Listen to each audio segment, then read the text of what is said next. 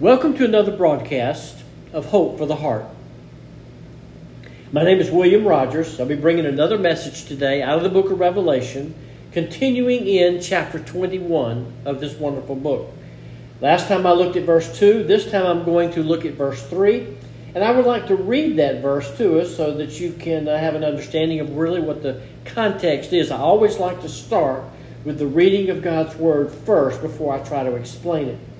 Verse 3 of Revelation 21 says, "And I heard a loud voice from the throne saying, Behold, the tabernacle of God is among men, and he shall dwell among them, and they shall be his people, and God himself shall be among them." What an extraordinary verse. What is it about that verse that just captures our attention? And I think it is really that we are going to see God. We are going to be with God. We're going to be in heaven where He is. The title of this message today is Living in God's Presence. And I've already given you an outline. The last 2 weeks we've been following that outline. It's a very simple outline.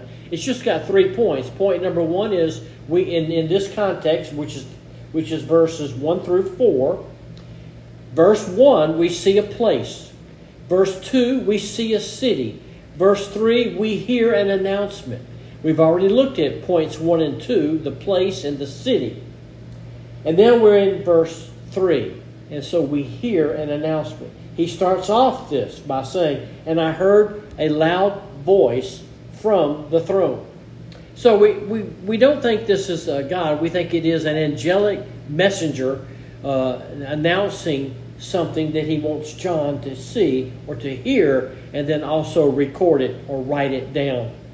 So last time we began to just touch on this verse 3 in a way that was just very simplistic. We actually mentioned that when he says, "I heard a loud voice from the throne," that "I heard a loud voice" it has already been mentioned I think it's 22 or 24 times already. And then he says some interesting things about the general description of the announcement. He says, "Behold, the tabernacle of God is among men." And so what I would like to do is I want to just kind of define some of these terms for us. I want to look at tabernacle and dwell. And those two words, you see that there? "Behold, the tabernacle of God," as I'm looking in verse 3 of chapter 21 of Revelation. And then right after that he says, "And he shall dwell." Well, the word tabernacle is an interesting word here. God no longer is far off, I believe is what he is saying. God is no longer in a different place. The tabernacle is a word that really means the place or the place of abode or the place where you live. And I think what he's telling us is this is the Father's house, and it's located in New Jerusalem. And the Father's house is among his own. Jesus went away to prepare a place for us in the Father's house. And of course, we've already mentioned some of this in the last 2 previous weeks. So the Father could come and live in his house with us is really what he's giving us here as far as a description. And then there is the word dwell there. The word dwell is an interesting word. He says, "I will make my dwelling among you." Or it's actually phrased like this: "He shall dwell among them." As any Jew would know, it was too powerful of a thought or word to say God. They would not say God's name or repeat a word for his name. They just would not do that. So it would be unthinkable in the mind of a Jew, and basically it's unthinkable for us to think that when it says "I will make my dwelling among you," that this is God speaking. That this is God speaking to us and saying something to us that is extraordinary. Extraordinary in the sense that we cannot understand that. "You shall be my people, and I will be your God. I'll be among you." Now remember, Emmanuel means God with us. And when we get to heaven, it's really going to truly mean God with us. not just in human flesh in the form of Jesus Christ, but Emmanuel is with us and will be with us in His fullness. I don't know how to explain that because I can't see that. I can't hardly perceive that at this moment. No more veiled in flesh, no more in a holy of holies in the tabernacle like we saw in the Old Testament. No more as a pillar of fire by night. No more in any of those ways. It says God comes and makes His home with us. And so we're beginning to unwrap this in such a way as it perhaps we'll understand more about what makes heaven, heaven. Now, this is the Father's house we're talking about, and we're all in it together. Who is all of us? The bride of Christ. All of the redeemed saints of all times. That's who John sees here, and that's who heaven is for. That is the amazing reality of heaven. And we got that when we first read the Beatitudes of Matthew chapter 5 through 7, where it says, "Blessed are the pure of heart, for they shall see God."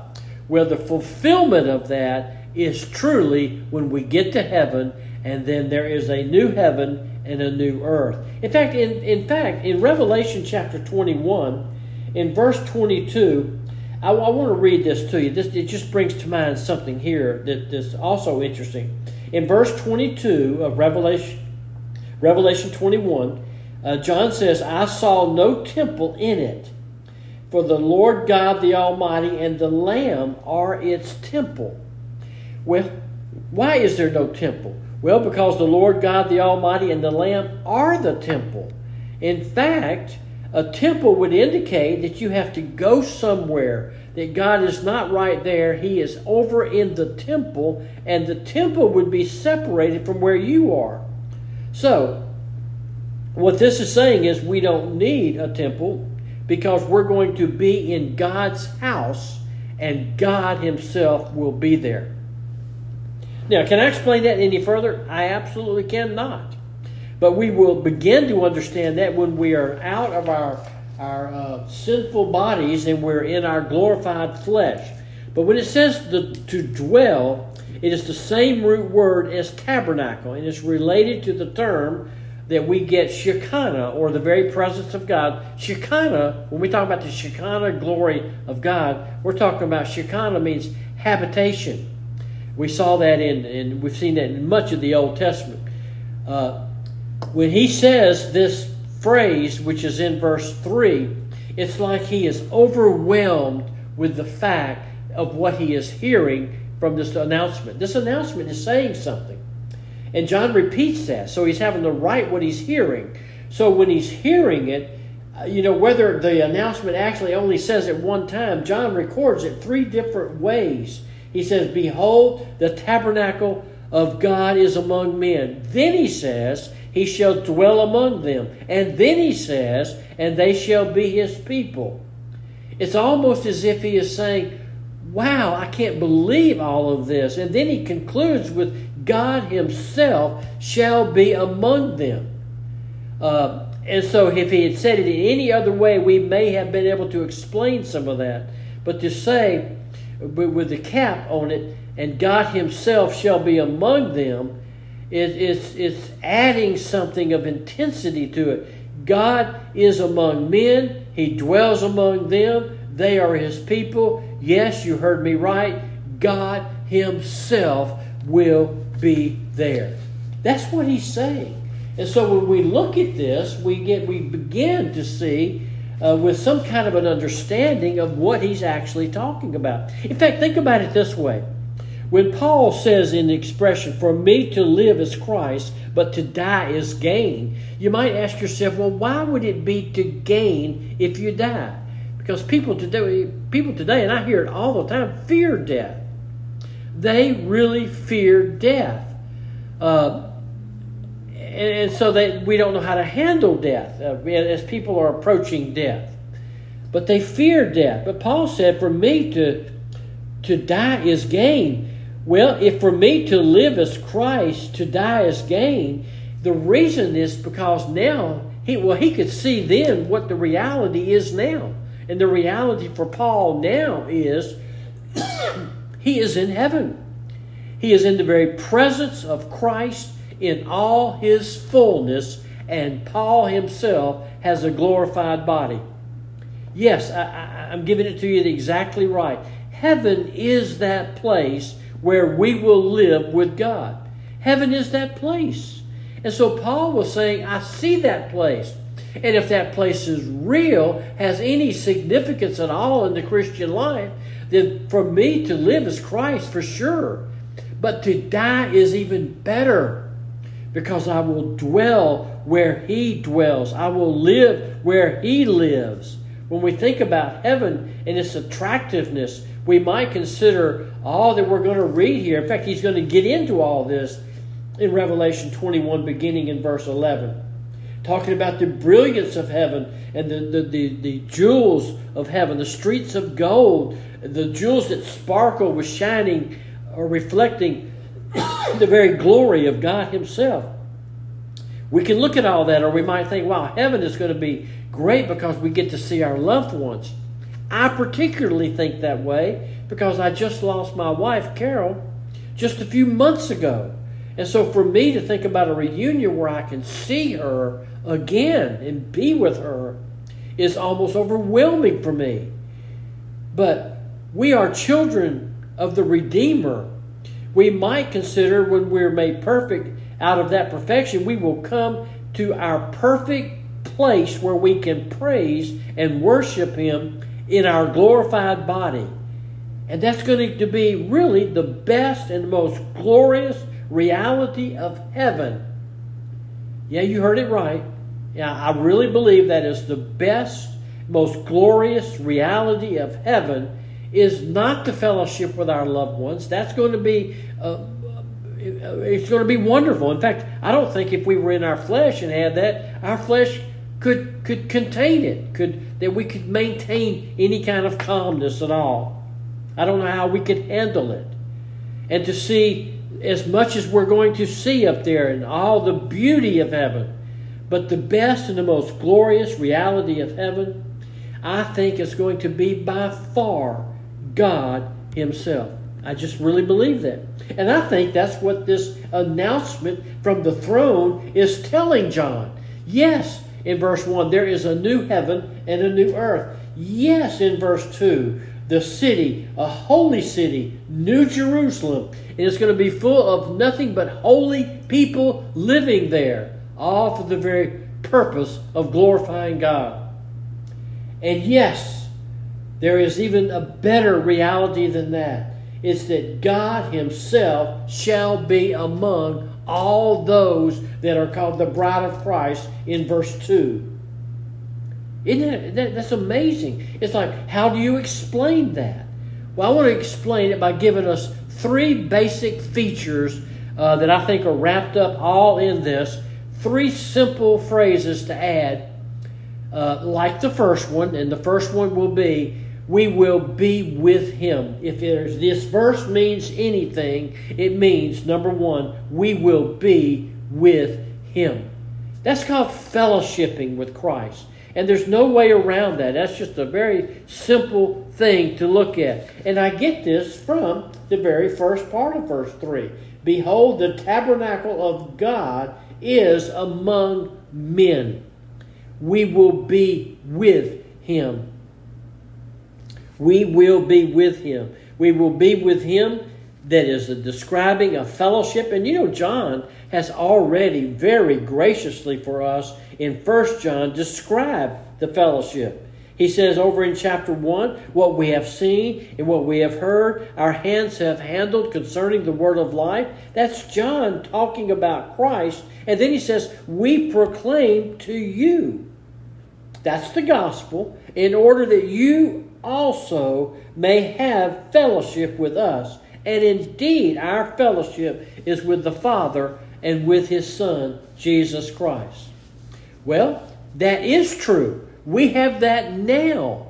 But in heaven, the fellowship will be full, unhindered, and more wonderful than anything we can ever experience.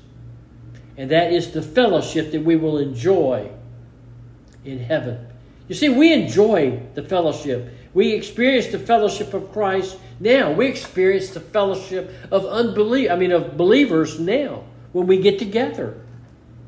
But when we get there in heaven, we will be with Him. I can't imagine what this announcement did for John as he has been able to pen this other words that I've talked about. And John also penned part of the Lord, what we call the greatest of the Lord's Prayer, in the Garden of Gethsemane, when he was preparing for the cross. In John chapter 17, he said, Father, I desire that they also whom you have given me will be with me where I am. Boy, that is the heart of Christ. He's praying the reality of all that John is seeing to be true, to happen. And in other words, when I come back to you and the glories of your throne in heaven, I want my own to be there. That's Christ saying He wants all of the redeemed with Him, so we all can experience in the fullness of the fellowship with not just Him, but with one another, and more importantly, as verse 3 says, with God Himself.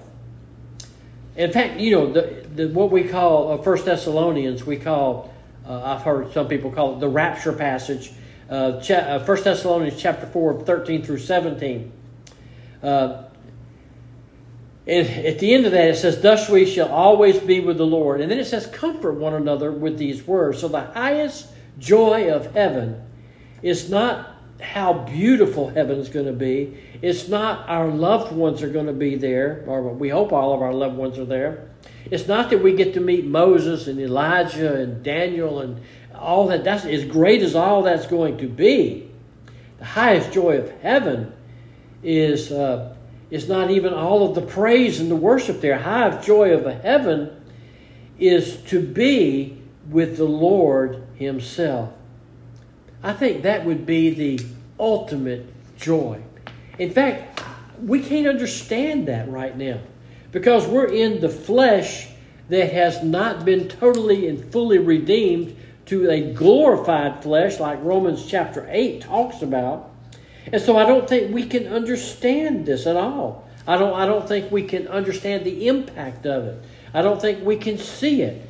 And this passage is to say that God dwells among all of His people there in the new heaven and the new earth.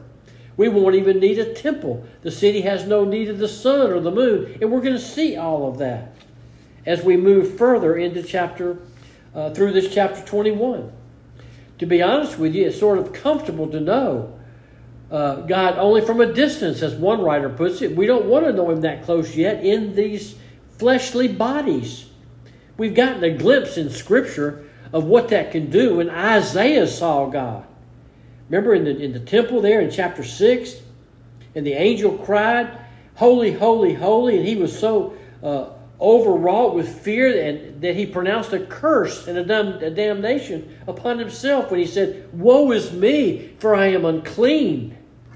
And Job had the same experience in his flesh when he was brought face to face with God, closer than he had ever been in his whole life. He said, I repent in dust and ashes. And yet he didn't even stand face to face with God. So this flesh can't handle it. What about Peter? When Peter realized that he was in the very presence of the Creator, God who controlled everything in the world because He had just controlled the fish in the Sea of Galilee, Paul saw an absolute miracle. He understood that to be God Himself. Nobody can do that. Peter, realizing, cried out of the depths of his heart, depart from me, O Lord, for I am a sinful man. I've always looked at that and thought, isn't that amazing? That he realizes at that moment, this is God with me. And he says, depart. Not come closer. Let me hold you. Let me touch you. Let me talk to you. Let me just look at you. No. He says, depart from me. And I love how John MacArthur puts it. He says, and when a sinner, even a redeemed one, gets into the proximity with God, it is a frightening, terrorizing experience. Donald Gray Barnhouse says, unholiness is always uncomfortable. in the presence of perfect holiness. And so, for right now, it's actually okay that the intimacy of heaven is reserved for heaven and not now. Because you see, we're not equipped to handle that. We will be equipped when we receive our glorified body, but we haven't received that yet. That comes later. And then we will be equipped. And so then the intimacy of heaven and that true fellowship of realizing that we will actually be with Him, that is reserved for heaven and heaven alone, will be experienced. And it will be wonderful, because it would be too frightening for those of us here on earth to experience even a glimpse of that now. In fact, Peter, James, and John did not know how to handle the glory of God in the fellowshipping there with Jesus, Moses, and Elijah. Peter didn't know what to do. Lord, let us build 3 tabernacles. And bless his heart, he realized the permanence there. Let me stay here with all of this. This is where I want to be. Someday we're going to have that. And this announcement given to John is telling him to record this. This is the new heaven. This is the new eternal realization or the reality of all the redeemed of all the ages. And someday we'll walk up boldly into His presence in this shining of His glory. Someday we'll take our room in the Father's house, the one where Jesus said in John chapter 14, I will go and prepare a place for you. And if I go and prepare a place for you, I will come again to receive you unto myself, that where I am, there ye may be also. It's the Father's house. We won't bat an eye. We won't be ashamed. We won't blush. We won't hide our face. We won't turn our eyes. We won't fall on our faces flat. We will be able to look on whatever the glory of God is that we're capable of seeing at that moment in our glorified bodies. And guess what? I think we're going to see and feel comfortable in that moment. I think we're going to feel refreshed in that moment. And these words are probably so shallow compared to what we will actually see. So number one, this passage is saying, if it says anything, it says we will be with Him. But number two, if this passage says anything, it says we will see Him. Not just be with Him, we will see Him. The glory of heaven is we will see Him. The tabernacle of God is among men. He dwells among them. They'll be His people, and God Himself shall be among them. 3 times that phrase, among them, among them, among them. We will see the Lord. That's right. You said, I thought the Old Testament said no man can see the Lord and live. Well, it does. Exodus 33, John 1:18. There's all kind of passages. It says, no man has seen God at any time. 1 Peter 1:8. We love the one whom we have not seen. And of course you remember that the Apostle Paul, describing the character of God, even says that God is invisible. He is the one who alone possesses immortality, dwells in unapproachable light, whom no man has seen or can see. If God is accessible, if God is invisible, if no one can look on Him, if He's too holy, too pure, too spotless, and we are too iniquitous, how is it that we can see Him? How will we be able to see Him? We know He's invisible. Will we see Him in the body of Christ? The words of the Beatitudes in Matthew chapter 5 that I've already alluded to in the very first part of this message says that Jesus said that there are those who will see God. That's the promise from the very mouth of Jesus Himself. And those who will see God, He said, you have to meet a condition. There are certain ones who will see God. And He's talking about the ones who go to heaven, not the ones that were in the crowd listening to Him. They have to be pure. The day will come when we will be pure and we will see God. For the time being, we can see in a veiled glimpse like Moses saw, but we can't really see Him. They could only see a part. But whenever they saw any part of God at any time in the Old Testament or New Testament, here's what they saw. They saw light, L-I-G-H-T, or fire, a bright cloud of light. Now listen to Psalm 104, verse 2. The Bible says, God covers himself with light as with a garment. God, who is spirit, cloaks himself with light.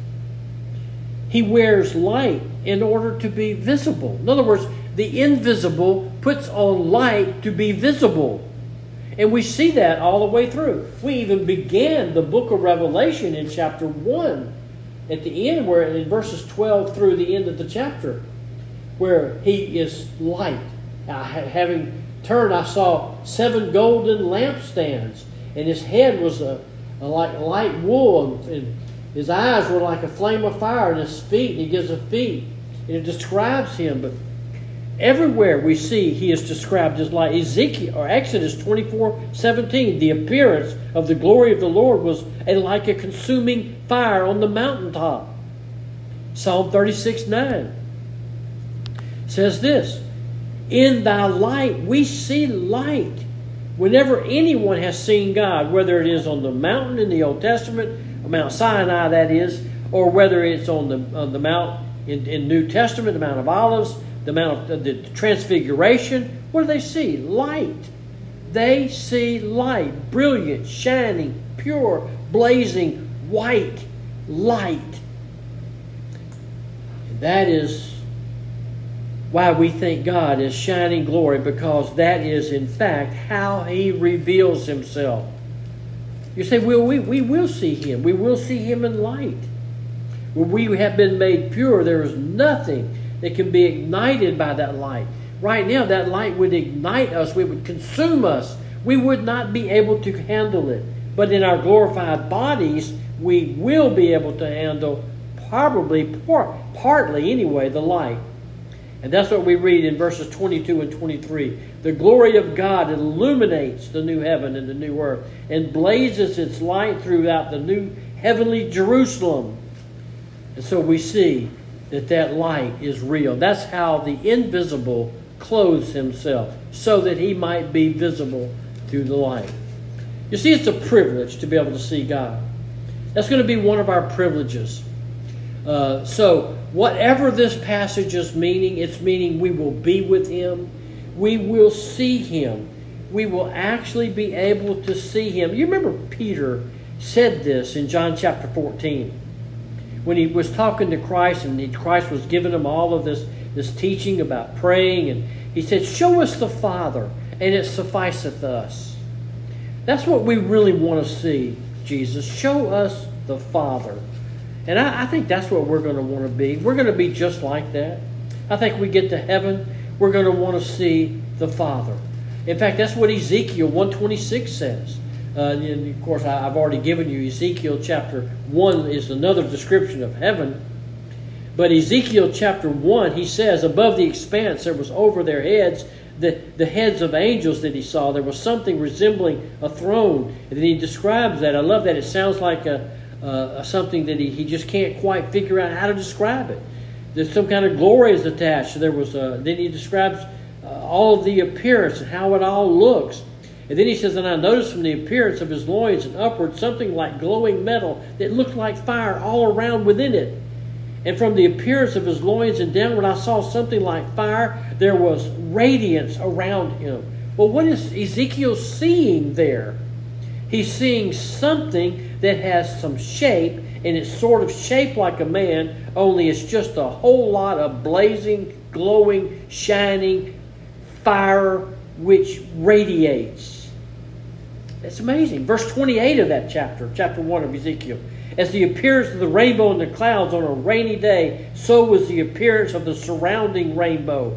So coming off the glory of the appearance of God as he sees him on the throne is fire. And from fire comes light, and light diffuses into the rainbow of colors. This is the appearance of the Lord. This is what Ezekiel was seeing. He was allowed to get just a glimpse of that light. But in heaven, John is recording the words of this announcer, and we will see him. If it means anything, it means we will be with him. If it means anything, we will see him. But if it means anything at all, it's also going to mean we're going to praise him. That's exactly right. We're going to praise Him. One writer puts, we will adore Him because heaven is a place of worship. We are going to worship. One writer puts it like this: we're going to worship, worship, worship, and we're going to worship. That's what we're going to do forever and ever, is we're going to worship. I remember one time in one of the Bible study classes, someone came up and approached me and said, listen, is what we're going to do in heaven worship? And I said, oh yes, there will be lots of worship in heaven. And they said, well, is that all we're going to do? And it was meant to be a negative. And it kind of stunned me, and I went, I don't know. But heaven's going to be full of worship. But every time you go into Revelation and you go into heaven, which we've done many times, especially by the time we get to chapter 21, but you're in heaven, and every time we go there, what do we find? We find worship. That's what's happening in heaven. It's just praise and worship and honor and glory to God. So it's very clear when we look at heaven and we read a verse like I heard a loud voice from the throne saying, behold, the tabernacle of God is among men. He shall dwell among them, and they shall be His people, and God Himself shall be among them. Then if He's among us, we are going to be worshiping Him. That's what we're going to be doing. So, what is heaven going to be like? What makes heaven heaven? It's living in God's presence. That's what makes heaven heaven. And that's what this passage is saying. So remember, I'm entitling this message this week, Living in God's Presence. And I want to thank you so much for being patient with me as I stumble through some of this stuff. But all of this, I get so excited over this. And I thank you for joining me today. And again, this has been William Rogers bringing another message out of the book of Revelation. And remember now, verse 3 doesn't end the quote of what this announcement is. The part of the announcement goes into verse 4. And that's where the announcement ends, is at the end of verse 4. So we're going to take a look at that next time. And I hope you will join me then.